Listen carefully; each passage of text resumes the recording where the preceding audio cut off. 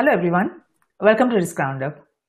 The digital global age is rewriting the rules of competition.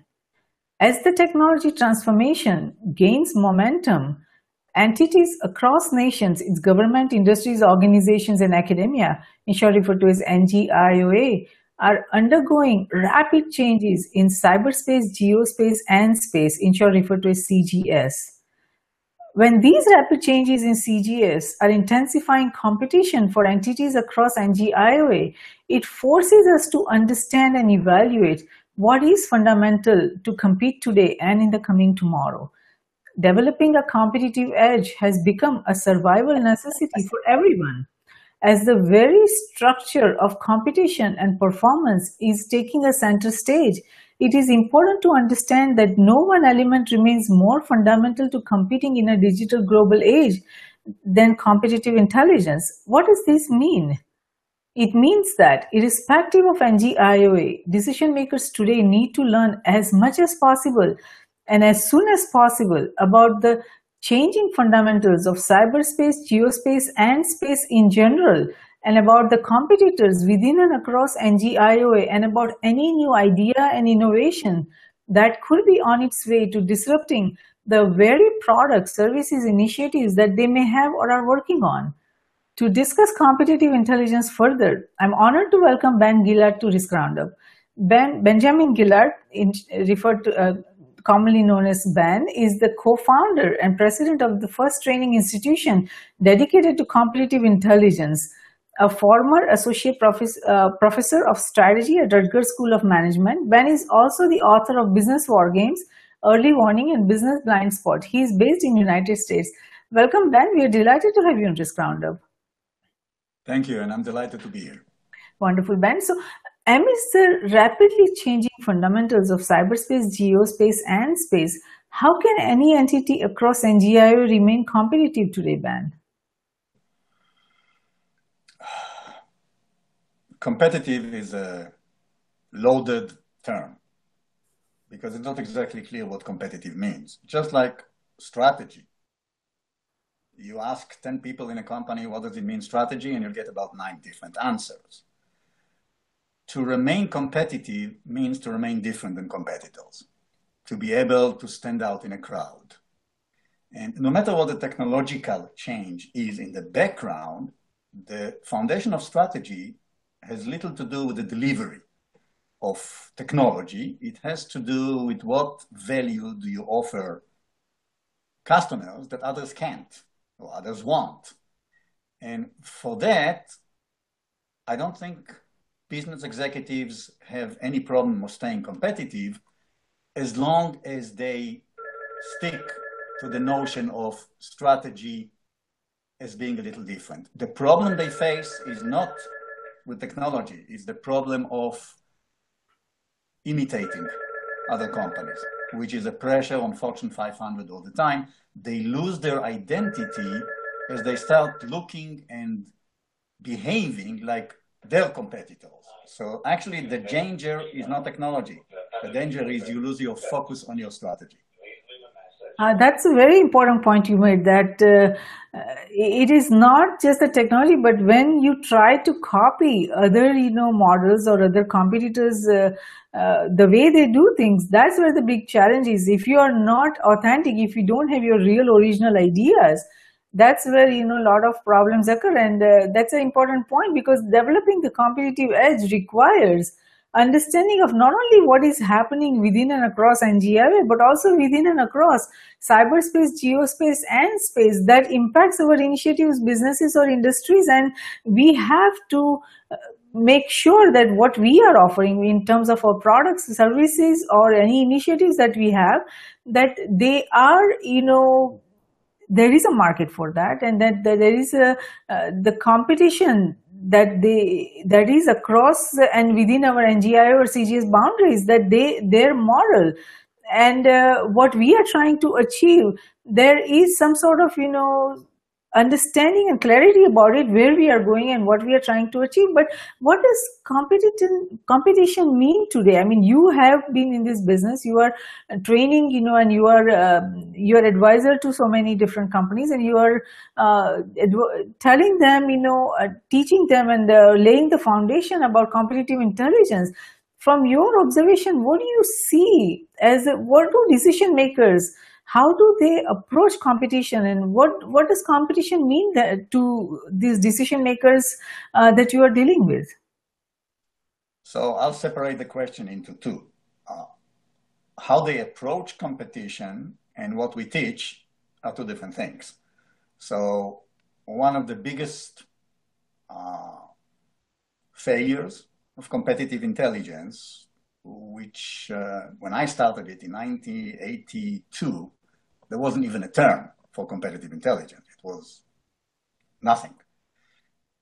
One of the biggest failures is that executives in corporate, being extremely busy, started delegating it down in the organization.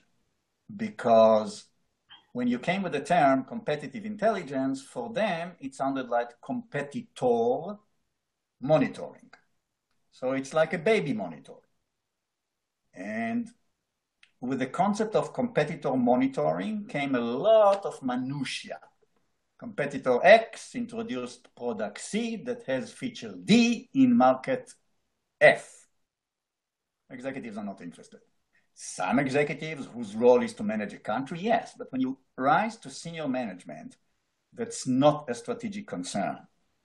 So from competitive intelligence, which we define as understanding all the major high impact players in your market, which includes competitors, but also customers, influencing agents on customers' decisions, regulators, people who are trying to enter into your market, suppliers with some power, and naturally disruptors, as we call them today, because it's a buzzword, everybody is a disruptor.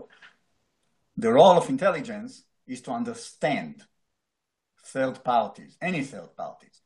When you understand the high impact players, you can assess how much risk, how much opportunity they present. You can actually design a strategy that takes into account what the high impact players are going to do in the future. When it became competitor monitoring, it became a glorified library. And a lot of the Fortune 500 executives don't get any competitive intelligence. What they get is data, or what they get is information. Intelligence is not data and it's not information. And it's very hard to actually cross the barrier where they understand we're not dumping more data on your table, because that's useless. If they have any problem, is that they have too much data. What we come in and say is we enable some of your people to understand all the major players in the market, all of them, not just competitors, in such depth they can actually give context to your decisions. That's different than competitor monitoring. Yes, definitely. And you made an interesting point at the beginning that at what level the competitive intelligence activity is happening. I mean, if the decision makers just ask their subordinates or other departments at the lower level to address the competitive intelligence, then it's each level of an organization is going to require a different nature of competitive intelligence. What C-level executives need is more of a strategic intelligence understanding and that data than what the business unit heads need or the marketing department needs. They all need different kind of intelligence, and that is where a lot of challenges I see, that decision makers, if an organization gets through from top to bottom, gets only one kind of competitive intelligence, that is not very effective model, because each layer, each unit, each department requires different kinds of intelligence, and the C-level executives and board, they require different kind of competitive intelligence or strategic intelligence. The competitive intelligence that they require needs to have bigger component of strategic intelligence, and the business the unit or the marketing unit, they require a very different kind of, or financial unit, they require very different kind of competitive intelligence. So that is very challenging. But do you see competitive intelligence as an essential component to developing a strategy for survival, success, and sustainability in a digital global age, especially as you deal with these C-level decision makers? So it's in my self-interest to say the obvious, which is, of course, I mean, how can you develop a strategy without having a deep understanding of the marketplace, which is what competitive, not competitor, but competitive intelligence is supposed to do. But the truth, there are executives who require little competitive intelligence. I mean, think about Steve Jobs. He didn't have any. So there are occasions in which the chief executive or the innovator or the entrepreneur has enough of his deep knowledge. And sometimes the deep knowledge is the opposite of the consultants, the opposite of the McKinseys and Deloittes and all the people who come and tell him this is here and this is there. And that executive actually charges in a direction that is in his mind. That's the entrepreneurial vision. And to say that he needs competitive intelligence, he might already have it. I have a lot of respect toward executives' intuition. All I'm telling them is, I'm not here to replace your intuition.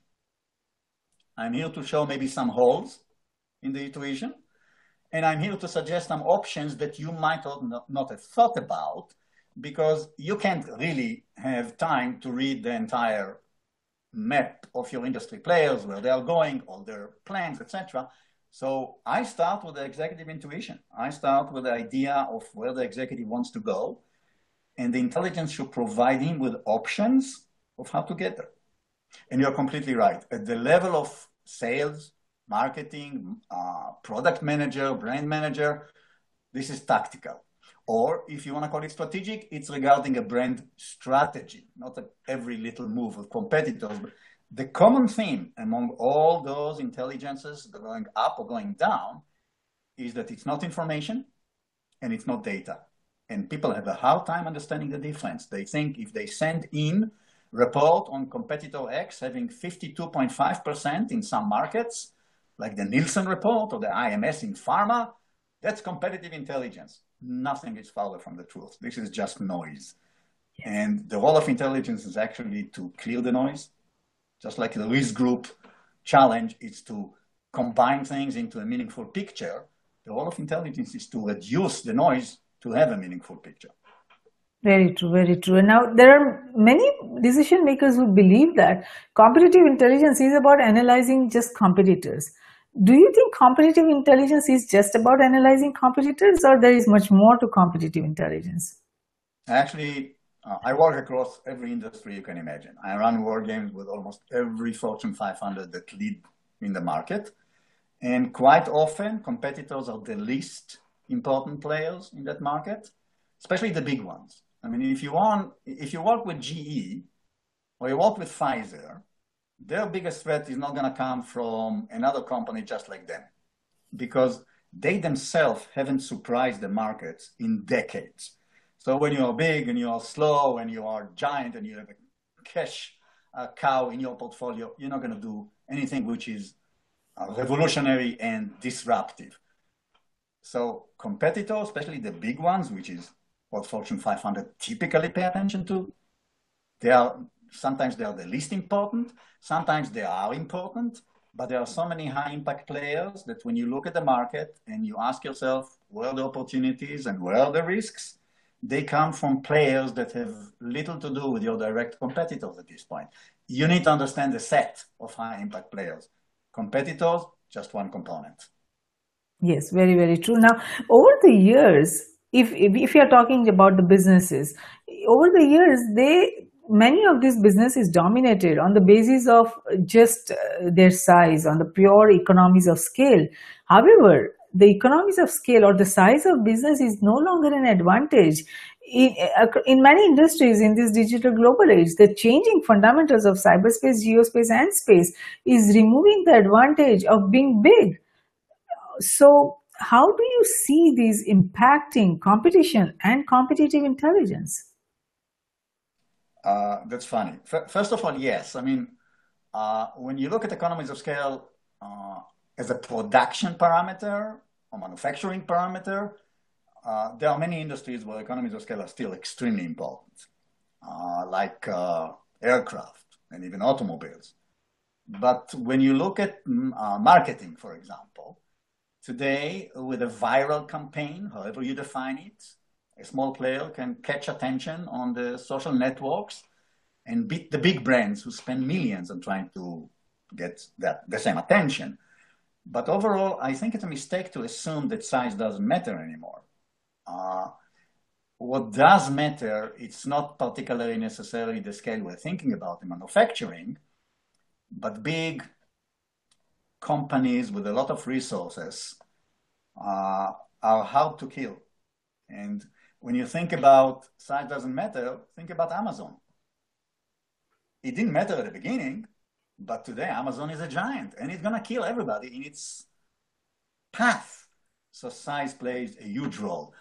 What plays less of a role is the idea that you can simply rely on size without looking at what other changes happening around there. Size will carry you for a while. It will be hard to kill you. But when you look at companies that died like AOL and Sears and many other examples galore, even if you look at Cisco, that was huge and then shrunk and then it's big again, etc., size plays a role. I wouldn't really dismiss it as not important in a market.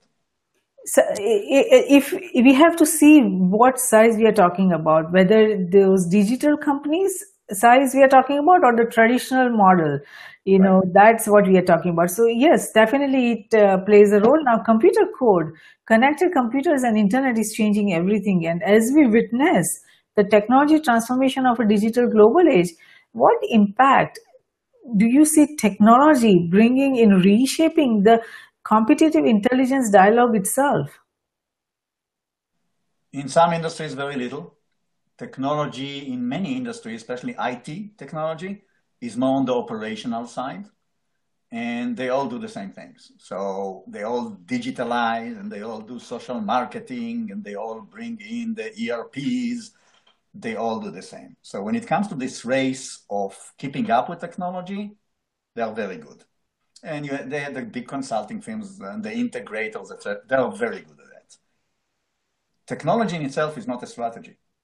And if you look at the failure rate of Silicon Valley companies and the failure rate of venture capital, who are all about transformation and technology and how important it is, you realize technology in itself is not strategy. And so many companies fail because they think technology is the same as strategy. Oh, I have wonderful technology. I must win in the market. There are so many players who are going to affect the outcome. If you don't understand how they're going to react, if you don't understand how they're going to move, or if you don't understand how the market structure changes, your technology doesn't help you at all. So technology is a component. I don't see technology as the most important thing in strategy. I see focus. I see activity map, concept that Porter brought in 1980 and are still the most powerful concept has come strategy. So people who confuse strategy and technology are making a mistake. Now, that said, there are some companies where competitive intelligence is mostly technical intelligence. And that's tactical. I mean, even those that look at technology in the future, it's mostly tactical because they don't really impact strategy. They impact the operations. And we need to get this and we need to get that and we need to update software. But the core of the strategy doesn't come from, here is a new technology of digitization or a new technology of shipment. That changes execution, not strategy. Yes. Very true, very true. Now, we know that competitive intelligence is not formally accepted by all organizations. I mean, we see that many large corporations, they have a very structured competitive intelligence program within their organization, but that is not the case if we look at the mid-sized companies or smaller companies, or, even, all the industries, they don't have that. So if the decision makers want to start or implement a competitive intelligence program, what are the key points or questions that the decision makers need to be asking themselves to evaluate whether they do need an actual, competitive intelligence program, a very structured formal program? What is that they need to address? So you're right. Mid-sized companies and small companies don't have the resources to actually have a structured program, because many of them have a misconception of what competitive intelligence is. So they think they need a lot of resources. They need a lot of data. They need to start a portal for intelligence. All that is just a frills. It's the cherry on a cake. In order to get a competitive intelligence process, I'm not talking about department, I'm not talking about 10 people in a department. I'm talking about get competitive intelligence process. Sometimes all you need is one person. And it doesn't have to be a full-time job for that one person. But the question is, where do you start? So the failure of competitive intelligence has been for many decades that we focused on production. And you can see it in the schools that teach intelligence. There's still enormous focus on production and how to produce intelligence. And we got so sophisticated. I mean, we have big data and analytics, even though when it comes to intelligence, this is complete nonsense at this point. I hope it will change.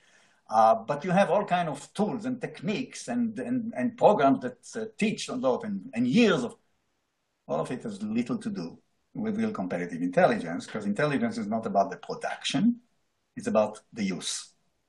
And if you are a decision maker with influence in your company, which means you're really a senior decision maker, you have to think about competitive intelligence from, what do I want from it? Do you really want to know every little detail about what competitor X did in market Y in Kazakhstan? The answer is, if that's what you want, don't get competitive intelligence. Ask your marketing agency to give you some automated news. Wall Street Journal will be there much better than anybody who can be in your company. So you have to ask yourself, what do I want from competitive intelligence? If your answer is, I want options, that's for you, and it has nothing to do with formal structure.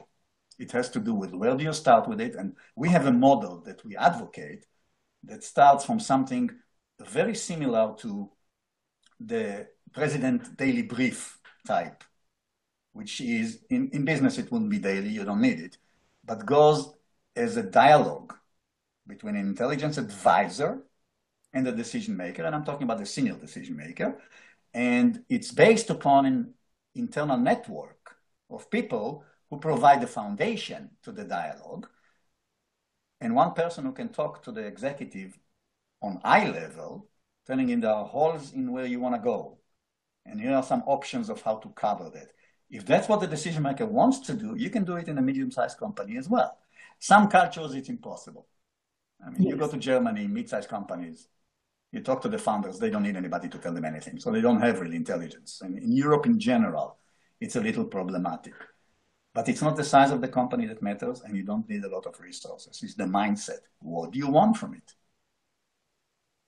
Yes, very true. It is the mindset. That is the most important. That would help you define the scope and what you are trying to, how you want the competitive intelligence, where you want to use it, and what meaning it would bring to your organization, your efforts, your initiatives. And that is the key, the mindset and the approach.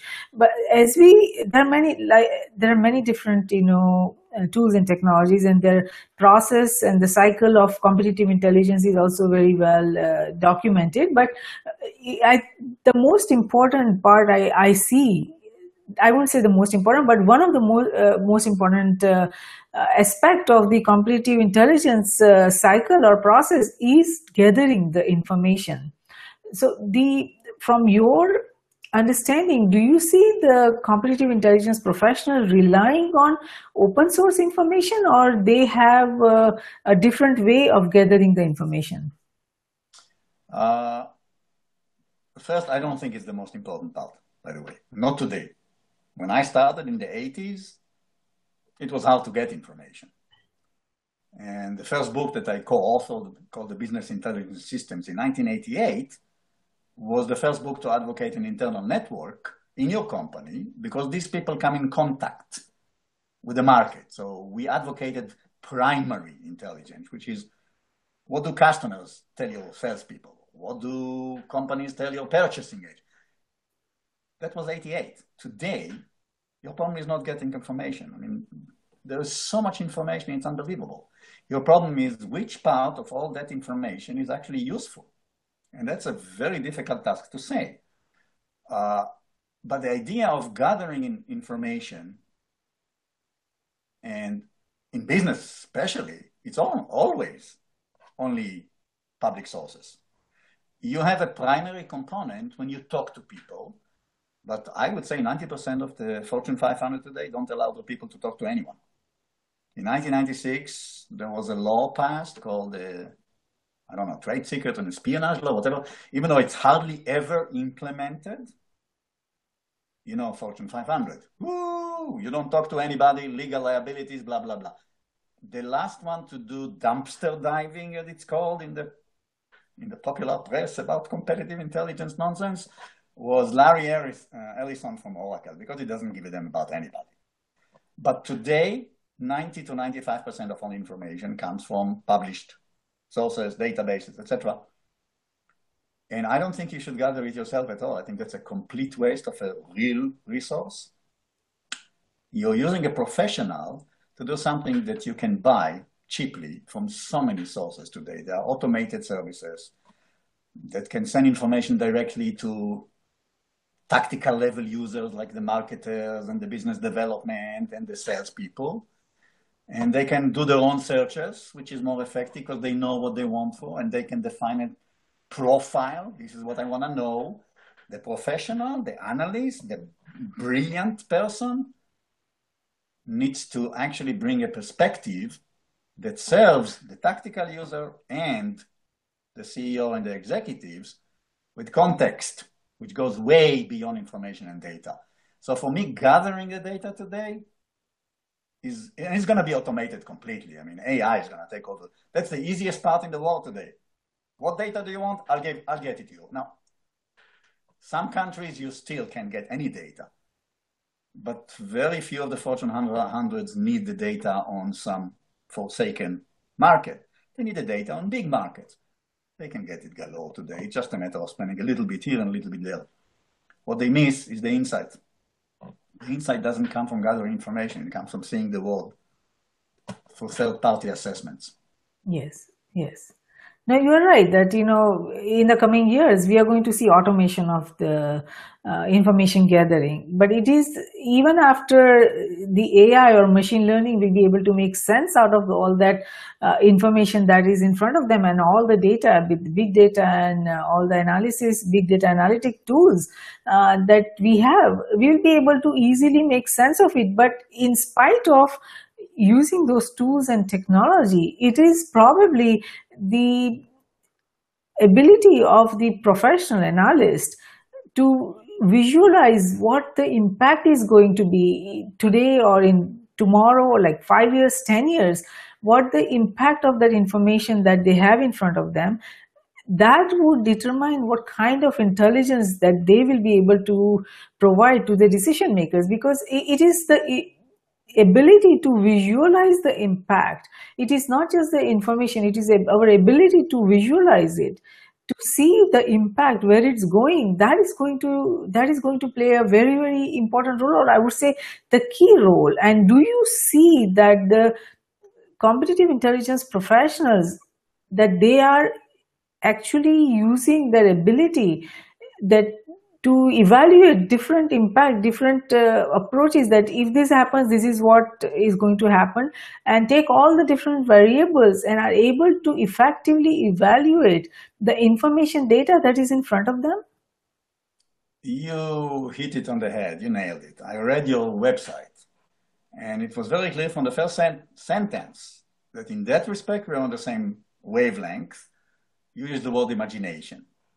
I wouldn't use imagination simply because in business it has a big connotation of not realistic, which is not true, but it is the imagination of the future. And this is what many people, even in my field of intelligence, don't understand. Intelligence has nothing to do with the present or past. That's information. Intelligence is always about the future, which you have to imagine. And the role of strategic intelligence is actually, yes, what's the impact? And it's only about the future, and the future doesn't have any information. I heard one of the podcasts that you had, somebody said, accurate strategic intelligence. That's oxymoron. There is no accurate strategic intelligence because strategic intelligence is about the future, and you can't be accurate about the future. You can only be accurate about facts, and those are present and past. I can tell you 100% that our competitive intelligence professional, the one we certify, understand very well that their number one asset is not gathering facts. It's not sending in data. It's putting a spin on it, understanding it, or giving a perspective that uses their imagination of where is it going, what will be the impact. And we teach them the framework. It's not free imagination. It has an analytical foundation, which is the Professor Porter's analytical foundation, but you have to take it and then you have to project it into the future. Now, that said, the problem is not with my analysts.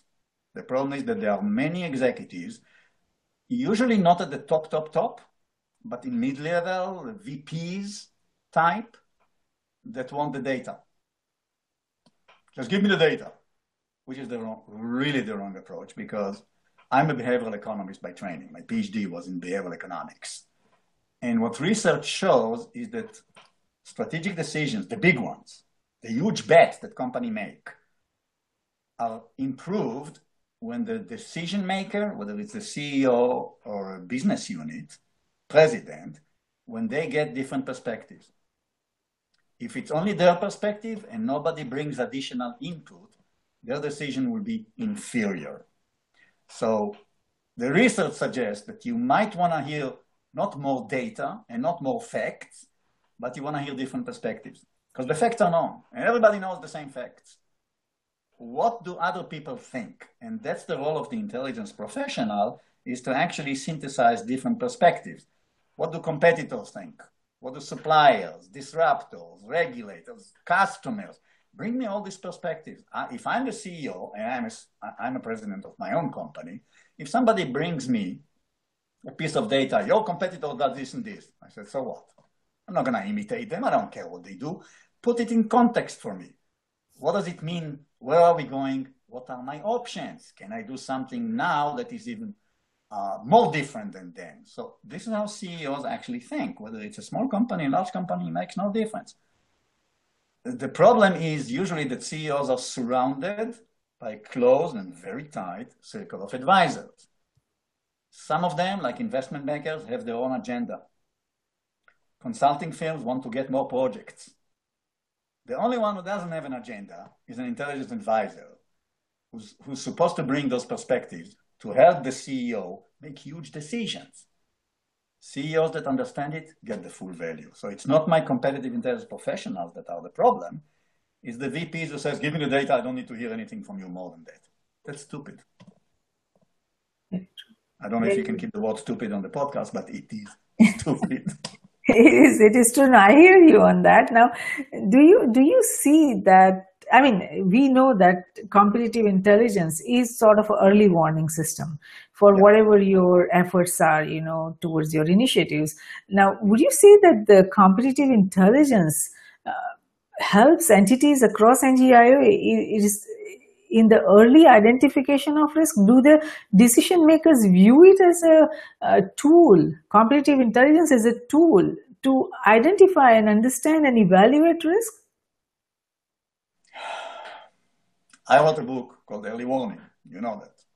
So I believe this is the major role of intelligence, is to be early. I mean, if you are late, what's the point? if you tell me competitors did this and that or are doing this and that, it's too late. If I can't react, or it will take me long to react, just again, look at Sears. I mean, Amazon exists for many years. Walmart took early actions to go and try to bolster its strategy against Amazon. It failed for a while, then it bought Jet.com, and it's thriving right now. So the question is, how early is early? The essence of intelligence is really listening to faint signals, because everything else you can find in your data. You can read, as I said, Wall Street Journal. You can listen to Fox News Business News and get what's happening currently. The faint signals is an art. You need to know how to read them. You need to project with your imagination about the impact. And then you need to be able to talk to a senior executive and get him or her interested, which is not easy. It's not a matter of communicating with a report. It's a matter of dialogue face to face. So that executive can question you. That's the role of intelligence advisor. So it is an early warning system. There's no doubt. The warning is not only about risk. The warning is, here is a window for an opportunity that's opening. It will disappear in the next 2 or 3 years, and investment required now. So it's an early warning on all levels. But this is exactly what I see intelligence #1 warning companies. Yes, very, very true. It is an early warning system. And having said that, what would you like to tell our global viewers and listeners about the benefits of the games you have developed and about your efforts towards competitive intelligence? If any of our global viewers or listeners want to get more information on what to understand, where to go to get certified, or where to go for getting the training that they would need to become a competitive intelligence professional, or where to go and gather more information, what would you like to tell them? I like to tell them first, if their company doesn't sponsor it, I'm not taking their money, because we are not cheap. And I don't think people should pay from their pockets. So you have to have a corporate sponsor, because if you don't, then the company is not going to do anything with it, and you just wasted money. Second, you just go, if you want to be an intelligence professional, you should be able to find us, if you think about it. But you can go on our website. We offer 3 programs a year across the United States. The website you can send to the people, or www.academyci.com. They'll find everything they need. The war games are what I do for a living. I mean, the academy for me is my passion. I've been a professor at Rutgers for 18 years. I love to teach. So I teach the academy programs, and including the advanced program, I do for love mostly. The wargaming is what I do for a living. And there are some cultures where it will never work. So I'm starting by telling you, it doesn't work for everybody. It's not like I can do miracles. There are some hierarchical cultures in which if the senior executive look at you askew, you're not going to say anything. You can't run a war game. War game is the battle of conflicting perspectives and self-interests between high-impact players in whatever market segment you are interested in. So in a day or two, you bring all those perspectives to one place, you use rigorous analytical frameworks to make assessments. Where is it going? What are they going to do? How will they react to what we would like to do? And you pressure test your strategy. It's an intense experience. Not every culture likes intense experiences. There are some cultures where the executive doesn't want his decisions or even his thinking to be questioned too hard. So war games are for those occasions where management says, I'm going to spend $100 million now launching a drug, or I'm going to spend $50 billion introducing new technology. I should spend some money trying to understand what other players will react to it, not just competitors, major customers, people who want to enter the industry. How will they look at what I'm doing? What will they do to foil my strategy? Because that's the role of competition, to foil your strategy. How would regulators react? What would the patients do if it's a new drug? So people who are willing to entertain those perspectives to improve the strategy, a war game is a fantastic experience. And people come out of war games and send me and send the academy email saying, that was one of the best experiences I ever gone through. In some cases, it just doesn't succeed because the executives don't want to do anything about it, but it's okay. As long as the executive, even with his or her intuition, come to the room, listens to options, listens to different perspectives, whatever the final decision is going to be better than what he or she thought before the game took place.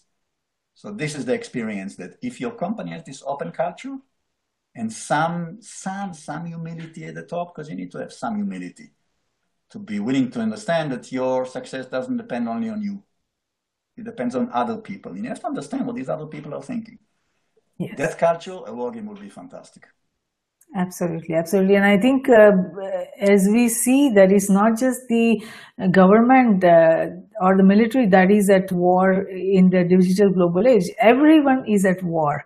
There is asymmetrical hybrid warfare going on across nations, and that involves so many different kind of warfare, bio warfare, nano warfare, and you name it, all kinds of cyber warfare to space warfare. Everything is at war. Everyone is at war, and that's where I think your game that you have developed is going to play a very critical role, a very important role. And I myself, talking about me especially that I would love to, experience that game that you have developed and evaluate that and understand how to come out with, better intelligence, better understanding about the competitive nature, the warfare, how it should be conducted. Because I think every entity, every decision maker needs to have that understanding and mindset and approach that we are at war. Even if it looks like, our industry or our business is, just creating some product, making some product or having some service, it is a warfare. And we all need to have a better understanding about the asymmetrical hybrid warfare that is going on in cyberspace, geospace, and space. So thank you so much, Ben, for participating in Risk Roundup today. We appreciate your thoughtful insight on the competitive intelligence, and our global viewers and listeners would benefit tremendously from the understanding you provided on the need for competitive intelligence, tools, techniques, and the training for developing a competitive edge today and in the coming tomorrow. So even if a single individual or single decision maker is able to benefit from the competitive intelligence for the complex challenges facing their initiatives or business in a digital global age, based on the understanding they receive from this discussion we had today, this Risk Roundup dialogue has been of service, and we thank you for that. And I thank you for talking to me, and you're invited to the war game that we teach. And if at the end of that you still think business is war, I failed. Business is not war. Nations are at war. Business one day compete, the next day cooperate. So I like to think about it as conflicting or different perspectives. But I don't want to talk about war, because war is violent and businesses aren't, and war has different morality and businesses different morality. It's really perspectives to improve your strategy. So I try not, it's called war game because everybody understands it. I mean, it's easy. Sure. You are not at war with your competitors, and I am not at war with my competitors, because business is the wonderful thing which is really actually peaceful in the world. Yes, absolutely. And this is a different kind of war. Let's rephrase it. It's not the war that our military finds. There is no violence. There is no killing. Competition. It's a competition. It's a healthy, kind of warfare, if you put it. But I would love to participate in your war game, and I hope to learn a lot from that. So amidst the changing global fundamentals of cyberspace, geospace, and space, gathering information, converting it into actionable intelligence, and then using it in decision making to compete is a much needed practice for individuals and entities across nations, its government, industries, and organizations today. While there is a growing understanding and acknowledgement of the importance of competitive intelligence, the competitive intelligence practice or discipline is still in its infancy. It is Yeah. important to understand that competitive intelligence activities are not only a safeguard to protect against security threats and changes, but also as a method for finding new opportunities across cyberspace, geospace, and space. Risk Group Cybersecurity, Geosecurity, and Space Security Risk Research Centers are created for this very reason, to identify, evaluate, and manage the risk facing NGIO and CG examinations, its government, industries, organizations, and academia in cyberspace, geospace, and space. We at Risk Group believe that risk management, security, and peace, they walk together hand in hand. Though security is related to management of threats and peace to the management of conflict, risk management is related to management of security vulnerabilities as well as management of conflict. It is not possible to conceive any one of the three without the existence of the other two. All three concepts feed into each other. We believe that the security we build for ourselves is precarious and uncertain until it is secure for everyone across nations. Tradition becomes our security. So if we build a culture of managing risk effectively, it will lead us to security, and security will lead us to peace. Let's manage the existing and emerging risks together. For more information on the Risk Roundups, to watch the Risk Roundup webcast or hear the Risk Roundup podcast, please go to riskgroupllc.com and do not forget to subscribe and share. Until next time, I'm Jayashree, host of Risk Roundup, signing off. See you next time. Thank you.